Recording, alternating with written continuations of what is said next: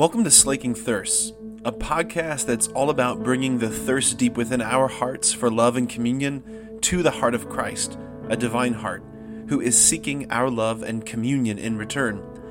The hope is that the two thirsts would meet and both thirsts would be slaked. That's one of those gospels after which you're like, are we sure we want to say praise to you, Lord Jesus Christ?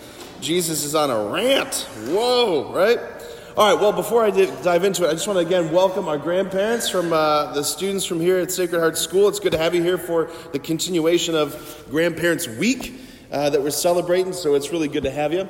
I want to direct our attention, as much as I want to preach on all the woes of the gospel, I want to direct our attention back to the first reading of St. Paul to the Romans. St. Paul asks this, he says, "Do you hold his priceless kindness and forbearance and patience in low esteem, unaware that the kindness of God would lead you to repentance?" The kindness of God would lead you to repentance. I want us to linger there for a little while here this morning. Again, the kindness of God would lead you to repentance. I think it is very important for us in the church today to correct some of the modern distortions that surround the person of Jesus, people's understanding of Jesus, that I don't know where it's really come from over the years, but there's this sense that Jesus was really just kind of a first century nice guy who really just told people, just be nice, get along, and then you'll be good, right? First century nice guy, that's not who Jesus was, right? I think it's important for us to correct that by saying it's true. Jesus is King, Jesus is Lord, Jesus is the ultimate warrior. He came to rescue us, to do battle against sin and death and Satan, to conquer hell. Yeah, Jesus is intense in many, many ways, right? That the cross, the crucifixion, was not merely the unfortunate conclusion to his life that was so full of promise, right? He was put to death precisely because he claimed to be God, because he came to do battle against our ancient foe, right? There's something very, very intense about him, right? Okay, all of that is true, but he is also, and especially, tender mercy. Tender mercy. Like the reason why he's so intense, the reason why he came to do battle in the first place is not because he had a heart full of fury and anger. It was because he had a heart full of passion and love. The reason he's the Lion of Judah is because he's so passionate about not just y'all, not just everybody, but he's passionate about you, right? Jesus doesn't see crowds, he sees individual faces. And far more often than not, it is we who are the ones who treat ourselves most unkindly, especially our hearts and our stories. Right? He did not come because he was unkind. He didn't come because he was angry. He came because he was filled with tender mercy.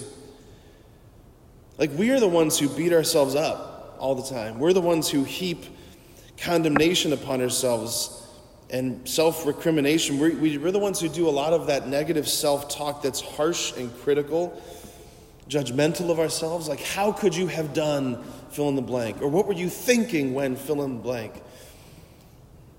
It's a lot of the self-talk that we have in our hearts as disciples. We are so unkind often to our hearts.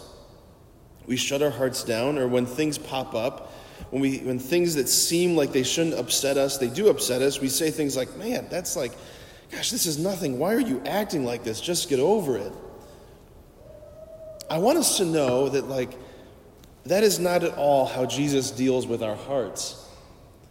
It's not how he thinks about us. That's not how he treats our hearts. Do you not know that the kindness of God would lead you to repentance? Share a story here with you. A little while ago, I was with my spiritual director. So every priest, every religious, we're supposed to have a spiritual director that we meet with frequently, right?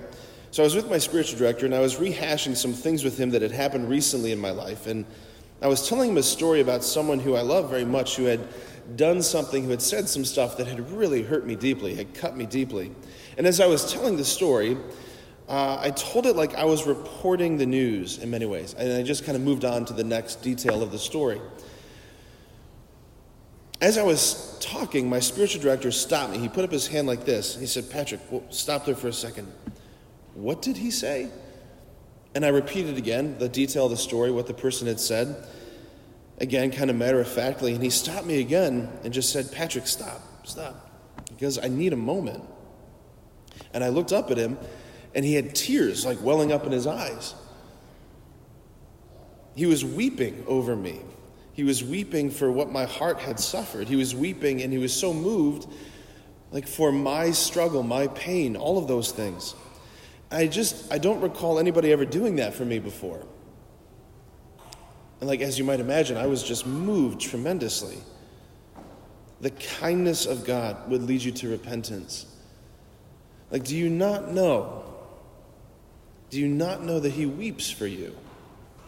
Not because he's sad or angry or disappointed. He weeps because we suffer and struggle and have suffered tremendous things. I just think we're very quick to assume that Jesus' bedside manner when it comes to our hearts is harsh or frustrated or cold or just get your act together. When you're dealing with your issues, your pain, just get your act together, get your stuff together, and be on your way. That's just not his bedside manner. That's not his heart. Do you not know how kind he is? Do you not know how patient and tender he is? Do you not know how truly interested in you he is? Grandparents, I know some of us have been at this discipleship thing for a long time. And maybe we get to a place where we just assume this is as much as I'm going to get out of Jesus in this life. That's a lie. Do you not know that he is still deeply interested in all of those things from your life and your story that no one's ever wept with you about? That dog that ran away when you were 5, that friend that moved away when you were 8, your parents' divorce when you were 10, that breakup when you were 14, all of those things that no one ever wept with us about, he wants to weep with us about.